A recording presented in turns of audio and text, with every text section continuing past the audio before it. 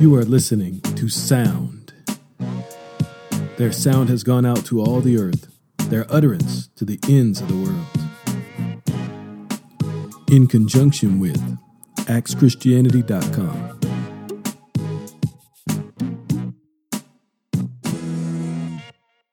And welcome to the Rose City Forum, P-Town. So good to be with you here live, finally back from Thailand. Of course, we did the one interview with none other than Roy Calkins, who sat in for me at least part of the time while I was gone, and of course, Jeanette Chafee the week before that. But we came back for that interview, and I got to tell you something. I was, I think, totally zoned out for that entire interview because the jet lag was just absolutely crushing me, and I am still feeling that a little bit. I think going about 14 time zones and roughly 24 hours can really take a lot out of you. So here we are back in the studio, and I've got to tell you something. I am so blessed to be here today with you and with our wonderful guest, David O'Brien, and his wife, Sonia. And David is the author of a terrific book called Return to Acts Christianity, The Reformation God, His People Are Yearning For, Beyond the Walls of Traditional Church Structure. And David, Sonia, it's great to have you in studio with us live here on the Rose City Forum. So welcome. Thank you. Thank you very much, Tim. It's great to be here. Hello, everyone. Nice to be here. Well, and these guys flew all the way. No, not really. They drove down from Seattle yesterday and actually were supposed to be scheduled on the program next week. But David said, hey, we've got an opening in our schedule. Can we come down a little early? And I said, absolutely. Let's make that happen. So they are here with us today to talk about this great book, Return to Acts Christianity. But also, folks, we're going to keep them afterwards. We're going to record a program we will air tomorrow in which we will talk about some work they did in India. And I am very excited to talk all about that as well.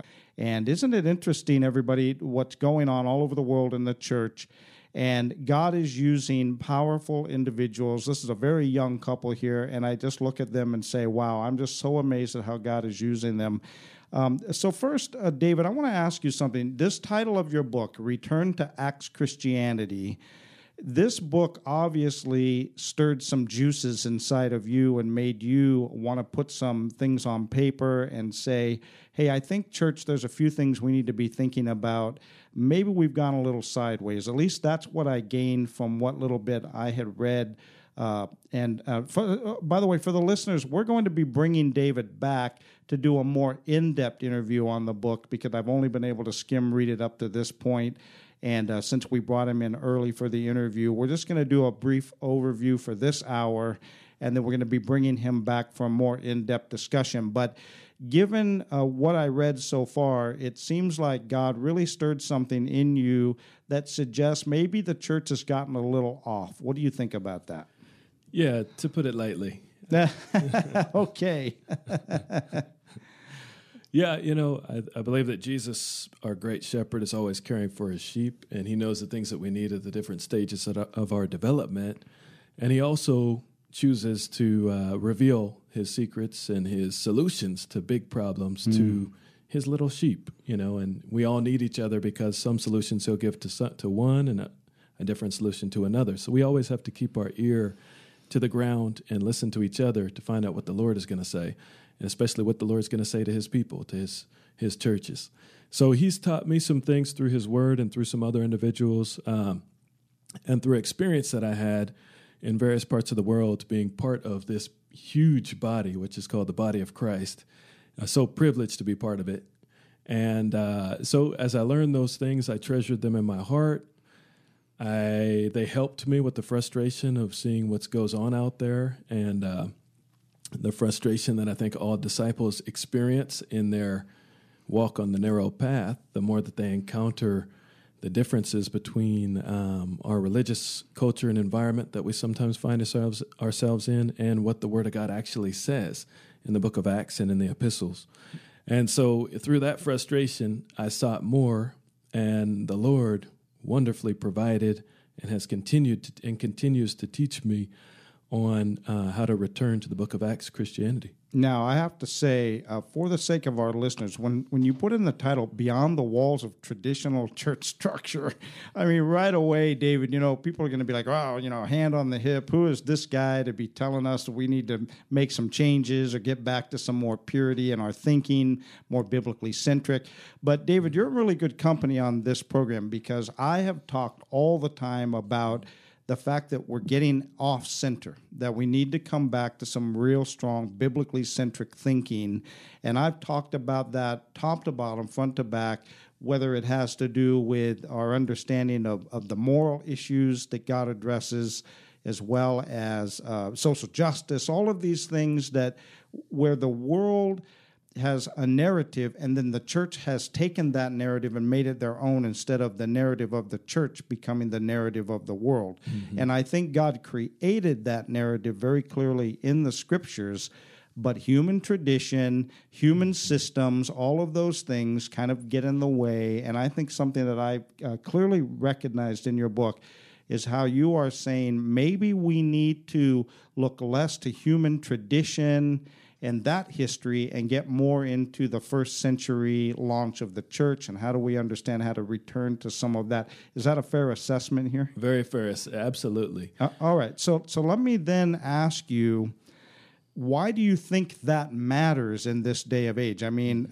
here we've got David O'Brien coming along and writing this book to sort of recenter us on something that has gotten off skew from 2,000 years. So right. that's kind of a big statement, Yeah, and it's a big privilege to be one of the many who are digging through the scriptures and finding these kind of lost blueprint that God put in the scriptures for us. Thankfully, the scriptures could never be changed, has not been changed in all of these 2,000 years.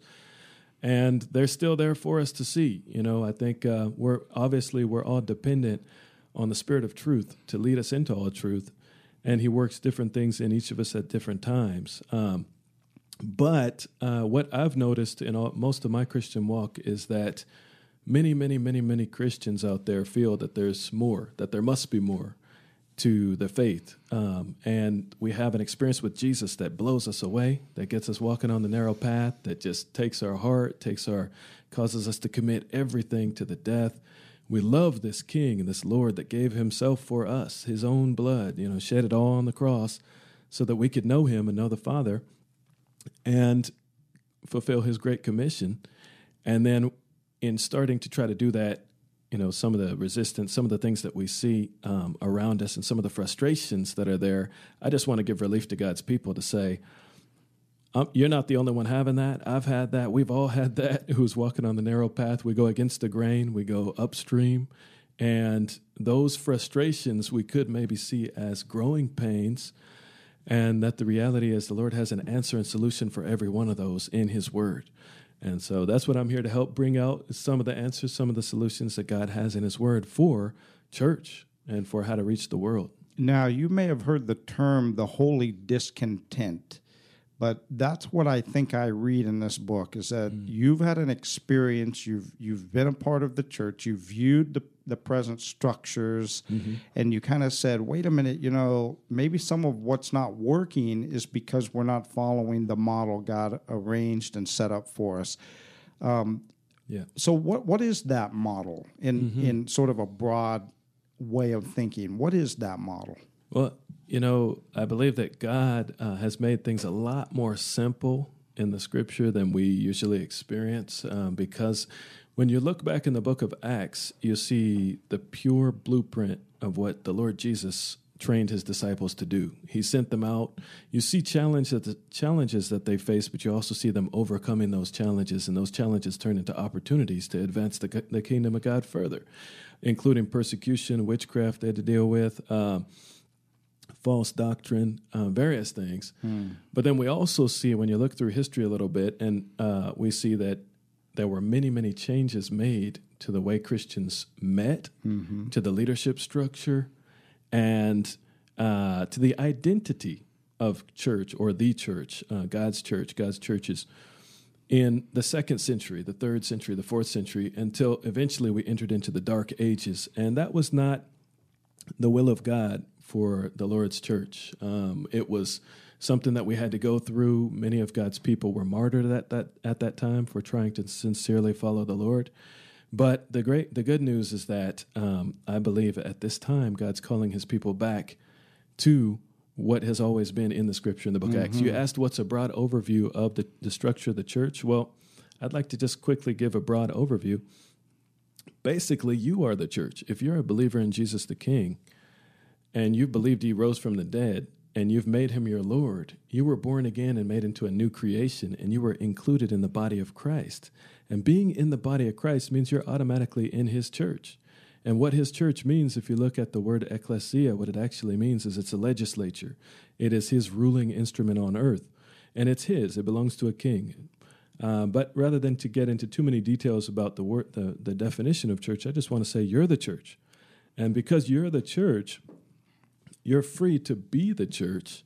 You don't need to necessarily, the whole terminology of go to church sometimes this puts a big, huge load on people's backs because they're thinking, oh, I need to find the right church for me. I need to do this and that. When really, just stop and look in the mirror for a minute. You're the church.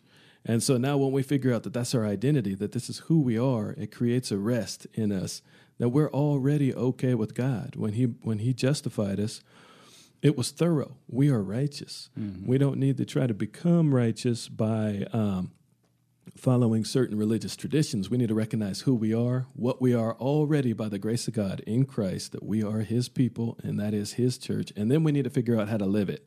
And in the book of Acts, it was quite simple, but it's very different. I will say this very clearly. It is extremely different, the way that they lived and the way that they the structure and the way that they met in the New Testament Christianity. Yeah, I actually find that very interesting because in Burma, in Thailand, well, I've been to Burma too, but in Thailand most recently, when I was able to preach in Bangkok, one of the points that I made was out of Romans 10, in which here Paul is saying, which of us can say to Jesus, come down from heaven or come up from the grave or any of these things? And the point that I was making to the people there was, you cannot compel God to do what He already did by grace.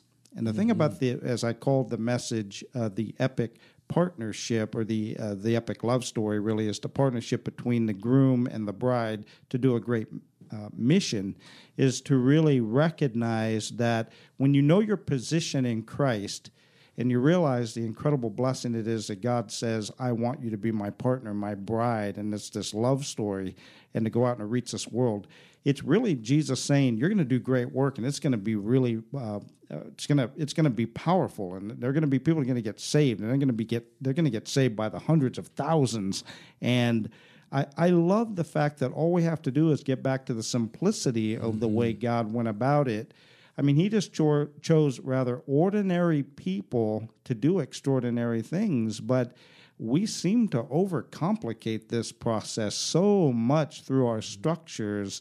And I love the fact that you recognize God created really kind of a holy legislature, a process of how things should be done. So when we come back from the break, David, what I want to do is really get into the meat a bit of what you see in returning to the book of Acts and how it can help us as a church today to get recentered. So, folks, we're going to take a break now, but when we come back, we're going to continue our discussion with David O'Brien and his very quiet and lovely, beautiful wife, Sonia, that is sitting off to the side. I'm sure she'll chime in anytime she wants. She's looking at me like, don't count on her, but she will for the next segment anyway.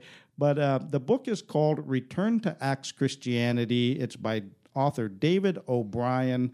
And the byline here of the book is the Reformation God and His people are yearning for beyond the walls of traditional church structure. In a minute, we will get back into our discussion on Return to Acts Christianity with David O'Brien. But right now, we got to take a break here on the Rose City Forum, and we'll see you back in a few minutes. Become a sponsor of the Rose City Forum. Call KKPZ right now at 503-242-1950. The Rose City Forum with Timothy Moore on KKPZ 1330 The Truth. Welcome back to the Rose City Forum, folks, where we're talking to David O'Brien, the author of Return to Acts Christianity, and I am really enjoying where we are going with this discussion. Now, folks, I want to set this up because Every once in a while throughout the history of the church, there are people that God raises up to start, I suppose, for lack of a better way to put it, a revolution. So, and David and I were talking over coffee earlier today.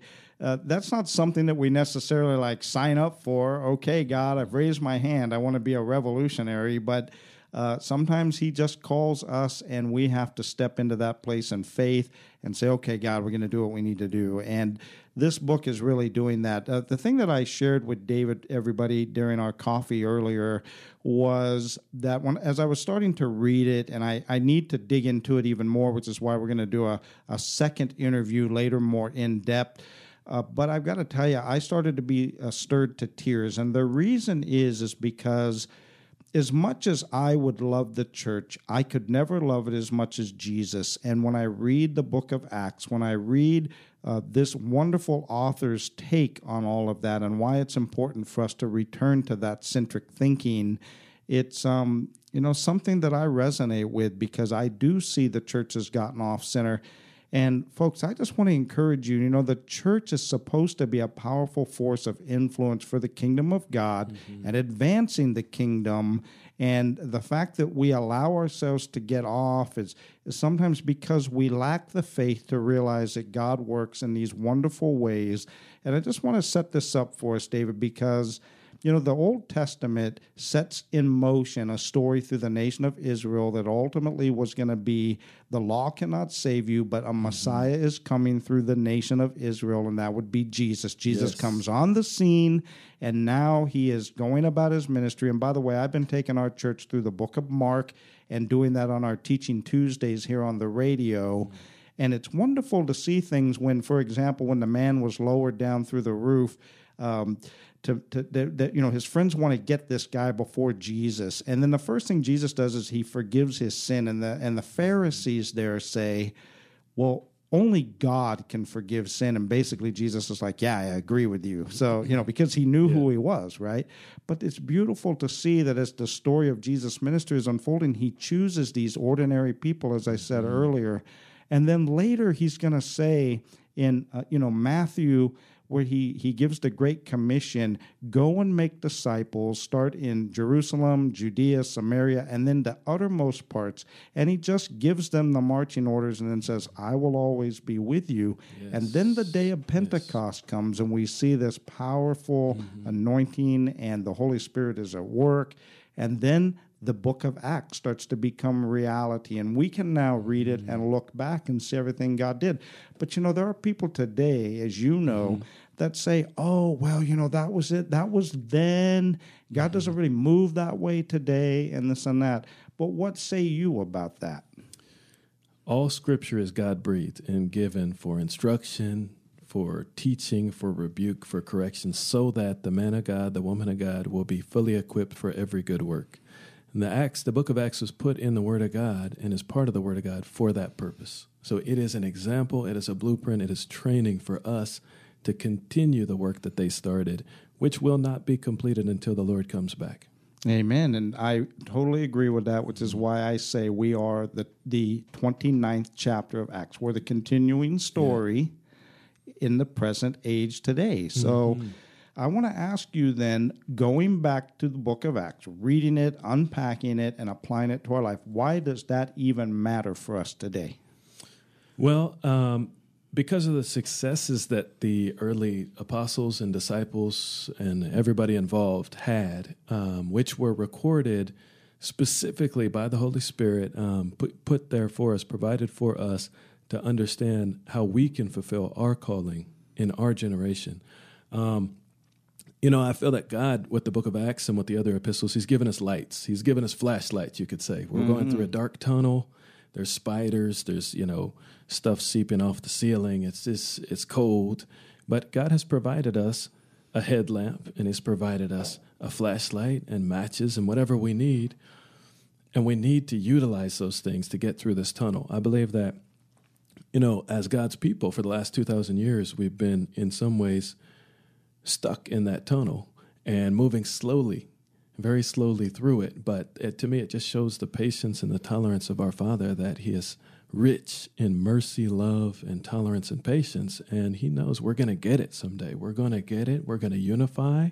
We're going to do the things that Jesus said that we can and will do on this earth, you know, because he said amazing things. If we look at the scriptures, Matthew, Mark, Luke, and John, and we see what Jesus said that his people would be able to do after he left, and the fact that he sent the Comforter, the Spirit of truth, to lead us, and that the challenge that he gave us to go into all the world to preach the gospel to every nation.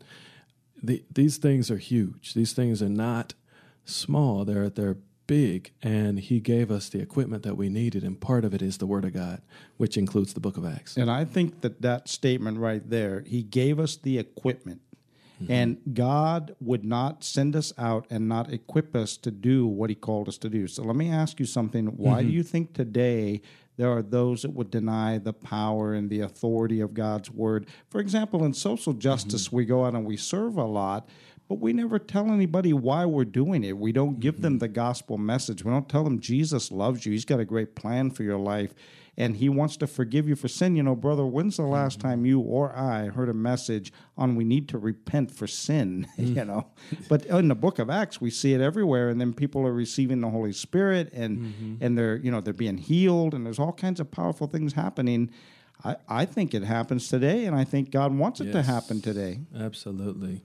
You know, we're in a war against an enemy who was defeated on the cross. When Jesus died, and it says he shed all his blood, and he canceled the law in its accusation against us, and he did so many things on that cross. But one of the things he did is he crushed the head of the serpent for us. We could never, ever have risen up and defeated Satan. It just was impossible in our state of helplessness, in our state of sin.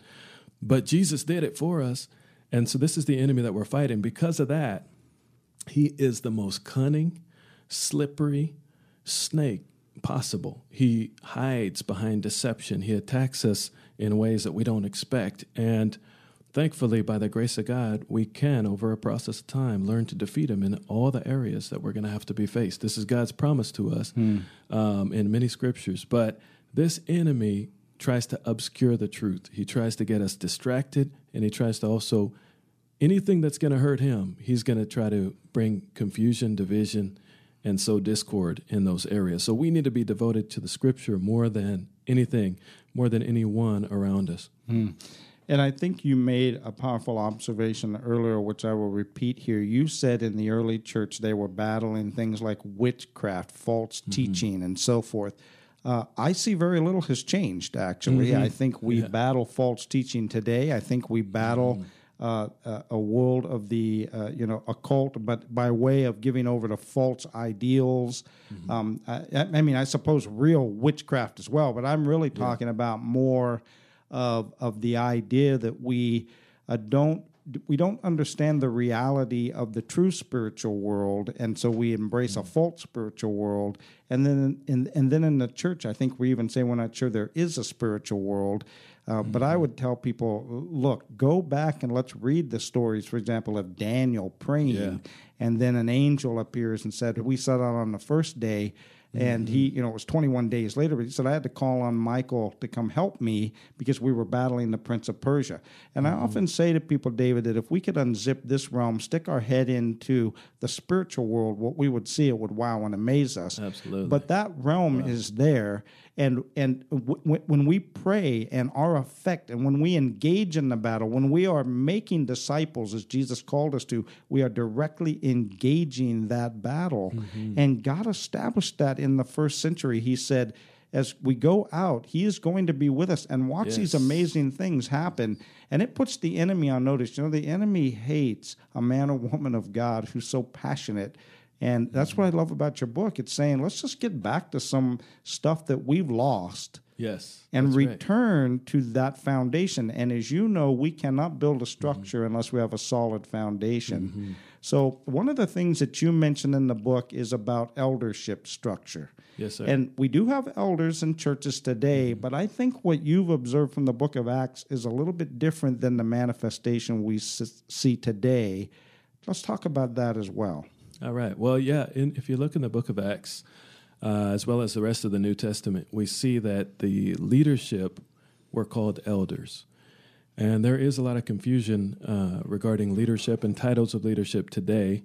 But that's another reason why we need the book of Acts. That's another reason why we need to go back to the scriptures and see exactly what it said and just go back by that and interpret what we're doing by it instead of vice versa, and instead of interpreting it by what we're doing, which is obviously a big mistake. So what we need to do is observe that. And so we see in the scripture that elders were appointed in cities.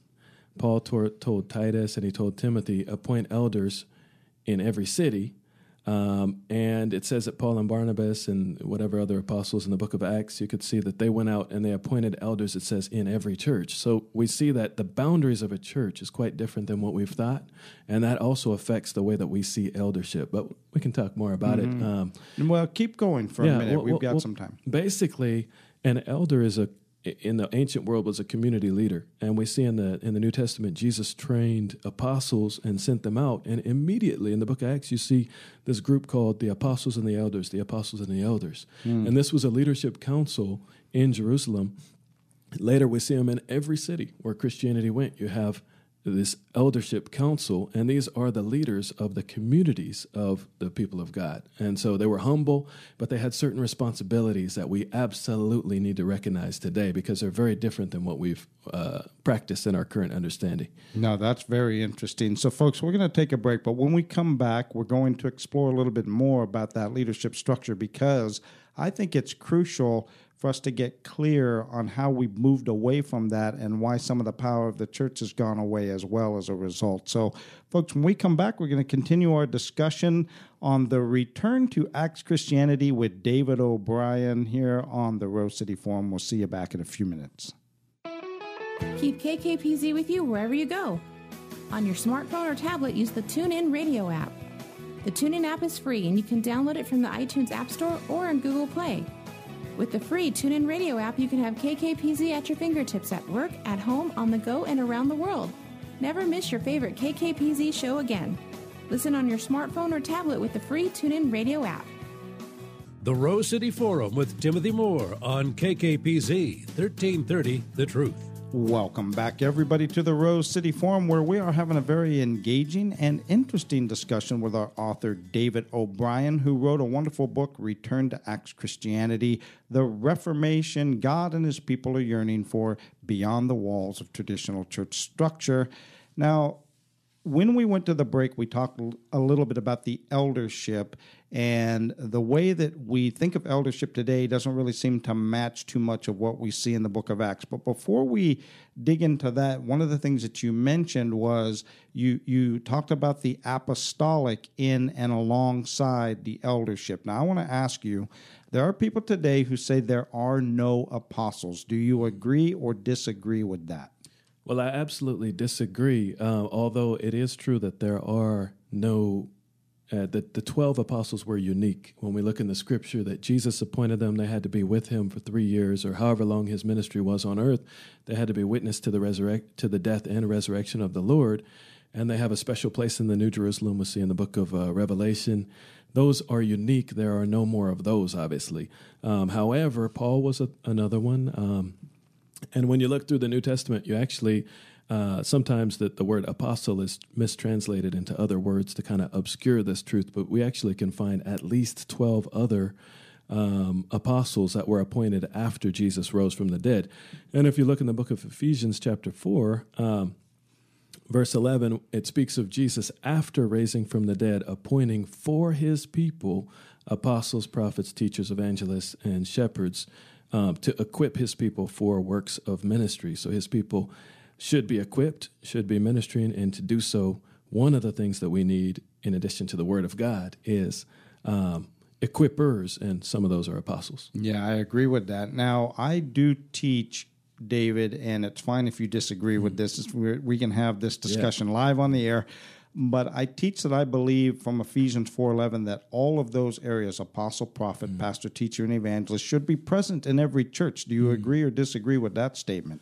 I believe that that's the will of God. I think that it may take time to bring those gifts out among God's people. Yeah, I believe that He's working to bring all of the gifts. I believe that he's, and I'd like to make this statement later in the book of Ephesians 4, it talks about the whole body builds itself up in love. I believe that all of the needs of the body of Christ are found in the body of Christ, and that as we get the help we need, we'll see all the gifts emerge among us. I love that statement because I absolutely believe that. And I always teach this to pastors all over the world. When they're struggling with, our numbers are small or this and that. And that's my story now. I have a church of 9 people. I mean, it's a very small house church. Mm-hmm.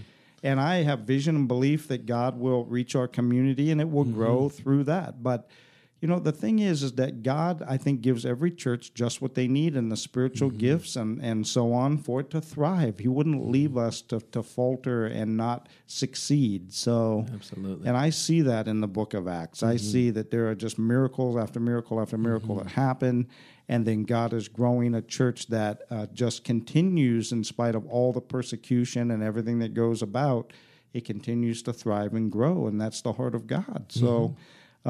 So back to the eldership thing, though, where do you think we've gotten off in the idea of eldership as it compares to the first century church?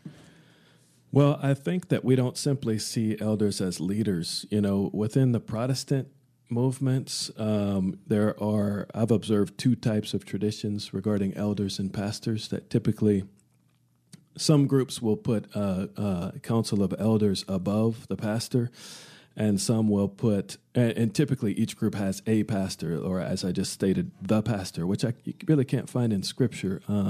If you can, give me a call, but literally speaking, you cannot find that unless we're talking about the Lord himself. He is the shepherd. He is the one shepherd, the Scripture says. He is our shepherd, my shepherd, your shepherd.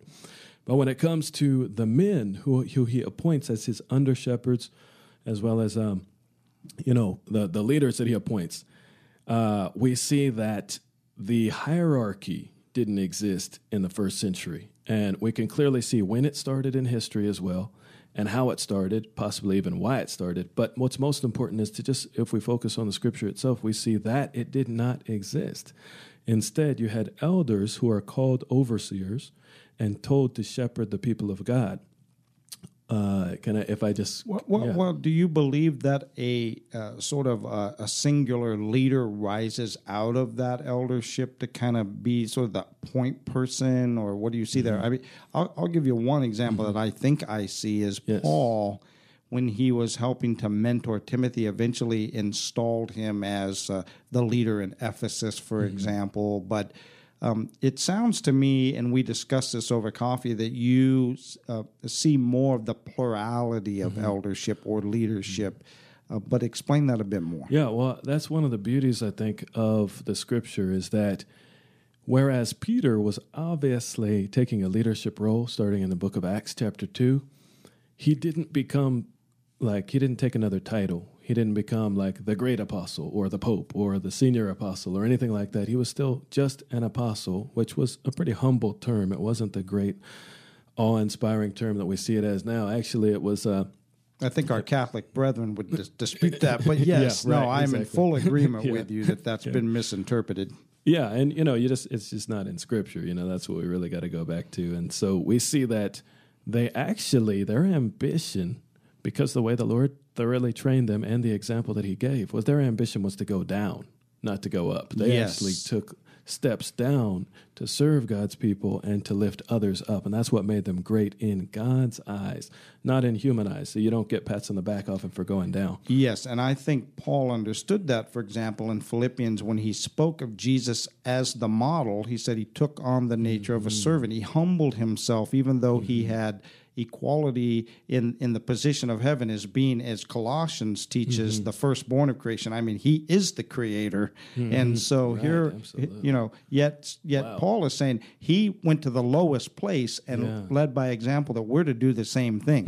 And, it is remarkable, I think, everybody, that when we lift up others above ourselves, the powerful irony here is that we get everything we need out of that, and so did that person, and the church grows and thrives, and the world sees a model that they can find very attractive, and it's compelling to bring you to Christ. So anyway, that's my take on hallelujah. it. But this is about you and your book, brother, so continue. Well, on that, thank you. On that note, if you look at the cover, I've got a picture of 4 geese flying. Yes, I see that. They're kind of leaving the land, which represents the traditions of man and being kind of earthbound, which is not our place. Our place is to be in Christ, in the heavens with Him, in the heavenlies, seated with Him, ruling while we're on earth. So, amen. But the 4 geese here represent what one brother called the wisdom of the geese, and he prayed and asked God about leadership, and what he felt he got as an answer was that study geese, and what he came up with was the fact that,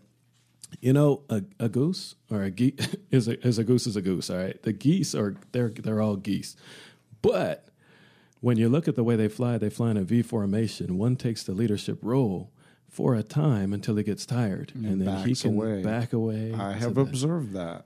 And he goes back and he gets to rest behind the others while another takes the front. So this is the part of the wisdom that I believe God, we can see clearly that God has put in having teams of leadership, of elders over cities.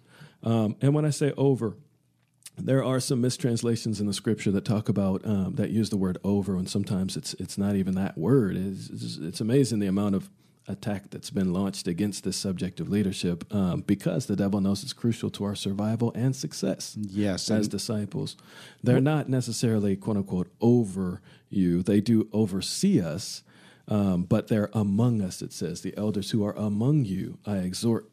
I who also am a co-elder," Peter said, and an associate elder as an apostle. And he told them to be humble and be an example. Yes, and one of the biggest mistakes I think we've made is creating the idea of the super pastor. First of all, what a terrible thing to that individual, but what violence it has done to the gospel and to the church. Because, and I think when we've sort of said, all right, you're the super pastor, you do everything, part of that is we've let ourselves off the hook for our own responsibility to owning our faith and owning the fact that we have to share the gospel with other people. And I love the idea that you're recognizing this really is something where we all share in a very lateral line here the responsibilities, and at times different people will shift into places of sort of rallying the troops and saying, come on, let's go. But we do not do church even remotely like this. So that's right. So we've lost a lot of it. Yeah, I think we have. And how do you think we get that back, brother? Well, I believe we're doing the right thing right now because Jesus said the truth will set you free. We've got to have a devotion and a love for the truth, and we've got to continue to move forward. The Lord is patient with us, but He provides His word in order to renew our minds, and that's how we're transformed. So I believe we'll be transformed supernaturally into what God is looking for as we continue to let our minds be renewed by the truth. And that requires the Holy Spirit, the Spirit of truth. Where some of our hang-ups are, I think, is in recognizing truth over tradition. Because the traditions are passed down and we don't even notice them. They come, we accept them. All of us do this, and all of us. And so I think that the Holy Spirit and the Word of God, He's got a plow, He's got a plow, and He's willing to dig deep to help us to get what we need. So along the continuum in the first century, moving on into the era of the apostles to the apostolic fathers and so on, where do you think we really began to just get far off, skewed, where we really began to move away? When do you think that happened? At the end of the first century, second, third? Where do you think it really began to get off? Actually, that's an excellent question. But if I could back up just for a sec to mention the role of elders and one aspect of leadership that we need to reform to. We talked about several points already, but one thing that the elders were all called in the Scripture is overseers. And the term overseer was translated bishop. It was mistranslated bishop, and it actually, within tradition, as according to your question, in the second century and further on, it became a different level. But if you look in the Scripture, actually the elders are called the overseers. It's just two titles for the same person or the same role. And that literal translation is not bishop. It's actually overseer or supervisor or manager, if you look at it in modern language. But what's so important about this is that an overseer doesn't do all the work. An overseer watches. So you mentioned super pastor, who unfortunately has so much responsibility on his shoulders to do all the ministering and to be the great person in the focus. But in actual fact, overseer is a quiet job. They watch the others do their work and make sure that they succeed in what they're supposed to do. So there's room in original Christianity for everyone to fulfill their own ministry, which has been given to them by the Lord himself.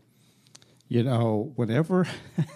I'm sorry to laugh about this, but whenever I think of the idea of the super pastor, I can't get the image out of my head of some guy standing there with, like, you know, the fist clenched, kind of, you know, the fist on his hips. He's got like a cape. It says SP on his shirt in some sort of fancy logo. And then he's like, you know, able to leap tall bounds of bad doctrine in a single sermon or something. I have no idea, but brother, I think it has done so much violence to the gospel. I think you are so right. If we could just get back to people understanding God has equipped you to do amazing things, and the job of an overseer is to help guide you on that process. And then, but not to do everything. If we could get back to people understanding, you got to own your faith, get passionate about it. But I think people, David, don't realize that they can. Yeah, and I think that's part of the Reformation is giving room for them to actually be able to. Amen. All right, well, folks, we got to take a break. When we come back, we're going to continue our discussion with David O'Brien and his book, Return to Acts Christianity. What a wonderful book, brother. You're really shaking up the foundation, and I love it. All right, folks, we're going to take a break now. When we come back, we will continue our discussion with David O'Brien here on the Rose City Forum. The Rose City Forum with Timothy Moore on KKPZ 1330 The Truth.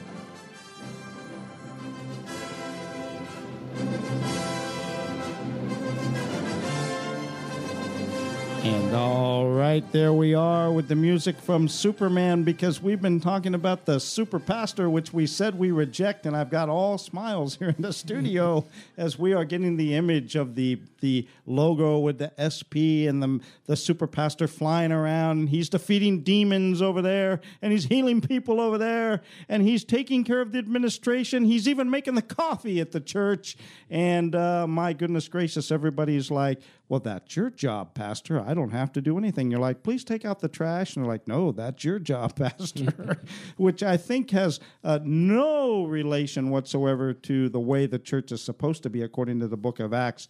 And you wanted to underscore that from Scripture right now, my brother. So what is it that you want to share with us? Well, we see in Scripture that first of all, we see two examples, kind of the right thing to do and the wrong thing to do. And that's what the Lord Jesus, as you mentioned earlier about Philippians chapter 2, how he lowered himself and he went further and further to the lowest point, and God raised him up to the highest. And another example is Lucifer, who looked up and desired what was above and sought it and tried to get for himself a higher position, and he was thrown down. Yes. And so what we learn from Scripture, and these examples and many others like them from the book of Genesis all the way through to the book of Revelation, is that the first will be last and the last will be first. And that what our Father, who wants us to be blessed in this age and the next, what he wants us, the model that he wants us to follow is Jesus's, which really is not about trying to become the next, super pastor or, have the most people that are supposedly yours in your city or whatever in the world. These ambitions often, a person has just simply got off track. And these leaders that have gotten into that, we need to intercede for them and love them, because they've been deceived. And so, anyway, you asked me, Tim, when did this start? When did this kind of thing start in to affect the church? And we see in the book of 3 John, one example of it already starting to happen before the end of the first century, and that was a situation in which, thank God, it's in the Scripture for us today. But the Apostle John, who here calls himself an elder, also on the first verse. But he says that in verse 9, I wrote to the church, but Diotrephes, who loves to have the preeminence among them, does not receive us. So, and he goes on and says what else that Diotrephes was doing. He was doing a lot of damage. But the point was that he loved to have the preeminence among them. Yes, taking the spotlight and so on. Right. And this really is a problem. It is a problem among God's people. If you find leadership that way, or individuals who are trying to raise themselves up above others and to take preeminence, glory, these kinds of things, it can really cause problems among us. You know, David, this problem is so prevalent in church planting circles because I have been through so many conference, dynamics and roundtable discussions, all that, and the discussion that always comes up is, so what are you running on Sunday? Meaning, how many people attend your church? And first and foremost, it's the wrong question to ask. That's right. The question that should be asked is, what's the footprint of God in your congregation? Where's God moving? What is the good word of the Lord? Things like that. And we don't even get into, 9 or 9,000, whatever, doesn't matter, right? Yeah. But human nature being what it is, we see low numbers and we think there's something wrong with us. And I struggled with that. And my wife actually said to me, she said, you once said 5 or 500 or 5,000, you would be the same. And so maybe God was testing whether that was true. And I was like, I really hate it when my wife has to be so right and wise, But we're blessed, men, to have wise wives in our life. That's right. And keep us on track. Yeah, exactly. And yet the thing is, even if you had large numbers and you'd say, well, that's a blessing of God. But in reality, brother, the truth is that in the church today, evangelism is very low. And what's actually happening is transfer growth. People just moving from one church to another church. And then they say, well, we got bigger. God must be blessing it. And we're like, actually, you just had a great show. And that's why a lot of people came. Not that I want to judge that. But to segue here, you mention in part 5 of your book, you start to talk about the activities of the church, teaching, fellowship, financially caring for others, and prayer and praise, and the priestly offerings. And then you talk about evangelism and so on. Where are we getting off today in those areas? We do quite a bit of, like I said, social justice and different things. But where do you see we're getting off today? Well, all of these questions, I really want to encourage the listener to take to be patient and really dig deep into the scriptures for answers to these questions, because there are answers, but they're not all simple. I think that we're off first and foremost on our foundation of even what a church is. I think that if we look in the scripture more, and I document this in this book, which, by the way, you could find if you're interested. If it's for you at this time in your life, it's at www.acts.today. So it's at acts.today is where you can get a copy. Today we have a promotion. On this particular day, we have a promotion for a Kindle ebook. It's free on Amazon. So if you go to Return to Acts Christianity, you'll find it free there. But my point here is that I think that we're so far off in our structure that many of the problems that we experience and encounter are actually leaves. They're not roots to what we're dealing with. Wow. Great statement. I believe that in actual fact, the reason why church growth is stifled, often that the leaders have so much pressure on them. Let me put it this way simply, rather than trying to get into all the details. We have an enemy who has put all of his effort for the last 1,900 years in destroying us, and he's not just out in the world on the street corner where the drug dealer is. He's attacking us where we are every day, every Sunday. And now the Lord is so much greater than him, and his help for us is so much better and greater, and his patience for us is so much greater. He will help us defeat this enemy, but we have to start to recognize the signs of him, because the spirits that lived in the Pharisees, that used the Pharisees, that caused the Pharisees to go so far off, attack us today. And the Sadducees as well. So we need to learn to overcome these things. In 1 minute, let me ask you, do you think this is largely a Western church problem, or do you think it's really internationally an issue? I believe it's international, definitely. I've been in several countries and various continents out there, and I've seen the exact same problems happen wherever you find the traditional church structure, which did start in Rome and was carried on throughout the whole world by the Protestant Reformation, which only changed the doctrine. It could not change the structure. So I believe that it's a problem that you find everywhere, and that God's going to send his solution to the whole world as well. Well, you know, David, I got to tell you something. And folks, we're going to definitely bring David O'Brien back to really dig into the meat of this book. I promise you, my brother, we had to step up this interview by a week. I'm going to really dig into this. We're going to bring you back, and we're going to really, really dive into the meat of what you're saying here. But folks, this is one of those books that comes along in a generation that you just say, this guy is shaking it up, man. He's making trouble out there, but in a good way. And brother, I want you to tell people how they can get the book, and let's talk about that Kindle promotion again, if you would. Mm-hmm. All right, we have a free promotion today for the ebook on Amazon, for the Kindle ebook. Just look for Return to Acts Christianity there, and you'll find it. If you buy the hardcover, I request that you go to acts.today. www.acts.today. And our last comment is just that this book really, truly, and honestly is not written out of bitterness or to accuse anybody. I had to go through a maturation process. I matured a lot to be able to even write it. And when I did write it, it's written out of love. Is this acts.today.org.com? Just .today instead of .org or com. Okay, yeah, just .today. .today. Okay, great. And then they can get a Kindle version as well by going to Amazon.com. It's free today on the 8th. It's free today. June 8th. All right, folks. So get your computers warmed up and go out there and take advantage of that. David, Sonia, it's great to have you here. Now, you're going to be sticking around for a recorded interview we're going to run tomorrow on your work in India. But, folks, again, the book is called Return to Acts Christianity. The author is David O'Brien. The Reformation of God and his people and what they are yearning for beyond the walls of traditional church structure. And I just love this book, brother. I think you've done a great job. It's amazing. So we're going to bring you back, and we're going to do an in-depth interview on the book again, probably somewhere by the end of the summer, I hope. And it's been great to have you both in studio. Once again, the book is called Return to Acts Christianity by author David O'Brien. And all right, folks, have a wonderful day today, and we will see you back here tomorrow on the Rose City Forum with Timothy Moore.